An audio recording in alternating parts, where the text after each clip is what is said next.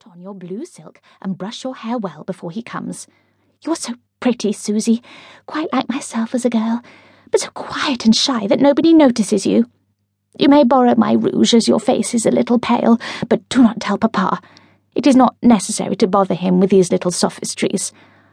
Dear me, Amy Bennet at the right hand of God doesn't bear thinking of.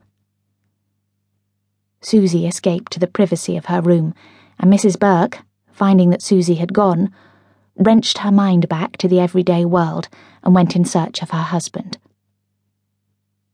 Dr. Joseph Burke was sitting in his study, drinking a large glass of Wincarnis tonic wine and studying a sheaf of patients' bills. He was a thick-set man with grizzled hair and a majestic sable beard, of which he was inordinately proud. He had the reputation among his patients of being a very wise man, since he hardly ever said anything original, confining his remarks to clichés and platitudes. His patients, in the main, came from the overworked and underpaid classes, and therefore were never in any mental condition to appreciate a witty doctor. He was a good man, in his way, and although snobbery was his ruling passion, he successfully managed to keep it to himself most of the time. He and his wife were tolerably comfortable together. They had never been in love with each other, or anyone else for that matter, and therefore had nothing to be disappointed about. He looked amiably enough at his wife, as he would have looked at a favourite piece of furniture, comfortably familiar, slightly worn, yet promising a good few years more service. "I'm worried about Susie," said Mrs. Burke, pacing up and down the room so that her husband might admire her still slim figure. At each turn she kicked out her taffeta skirts, which were edged with a deep border of fox fur. "She is still a child, admittedly, but she should already be thinking along the lines of an advantageous marriage." "Quite so, Mrs. Burke," agreed her husband. "Marriages are not made in heaven." "Just as well," commented his wife irreverently. "I cannot help but feel that the Son of God was a teensy bit radical." "Take not the name of the Lord thy God in vain," said Dr. Burke, taking another swig at his Wincarnis. Mrs. Burke gave him a mutinous look.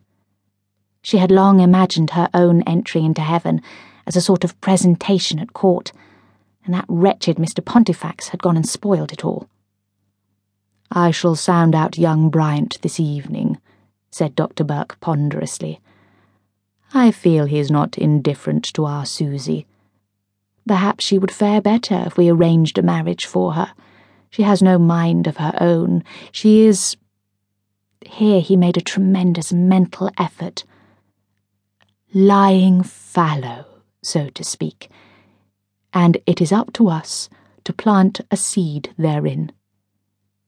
"Exactly," agreed Mrs. Burke, struck anew by her husband's wisdom. Upstairs, the subject of their discussion sat at her dressing table, with her elbows propped on the glass top, and stared at herself dreamily in the looking-glass. "Oh, you shouldn't say such things, Mr. Bryant," said Susie coyly, flirting with her reflection. Then she heaved a sigh. "It's no good," she thought.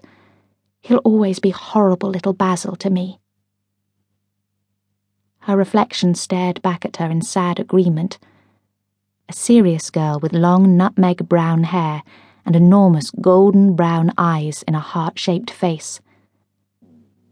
Her dress was of a pretty and becoming shade of pink, but it was rather short, reaching only to her ankles, and had no waistline but a high yoke embellished with babyish frills. It was a suitable dress for a 12-year-old girl going to a party, but for a 17-year-old miss it was decidedly unfortunate.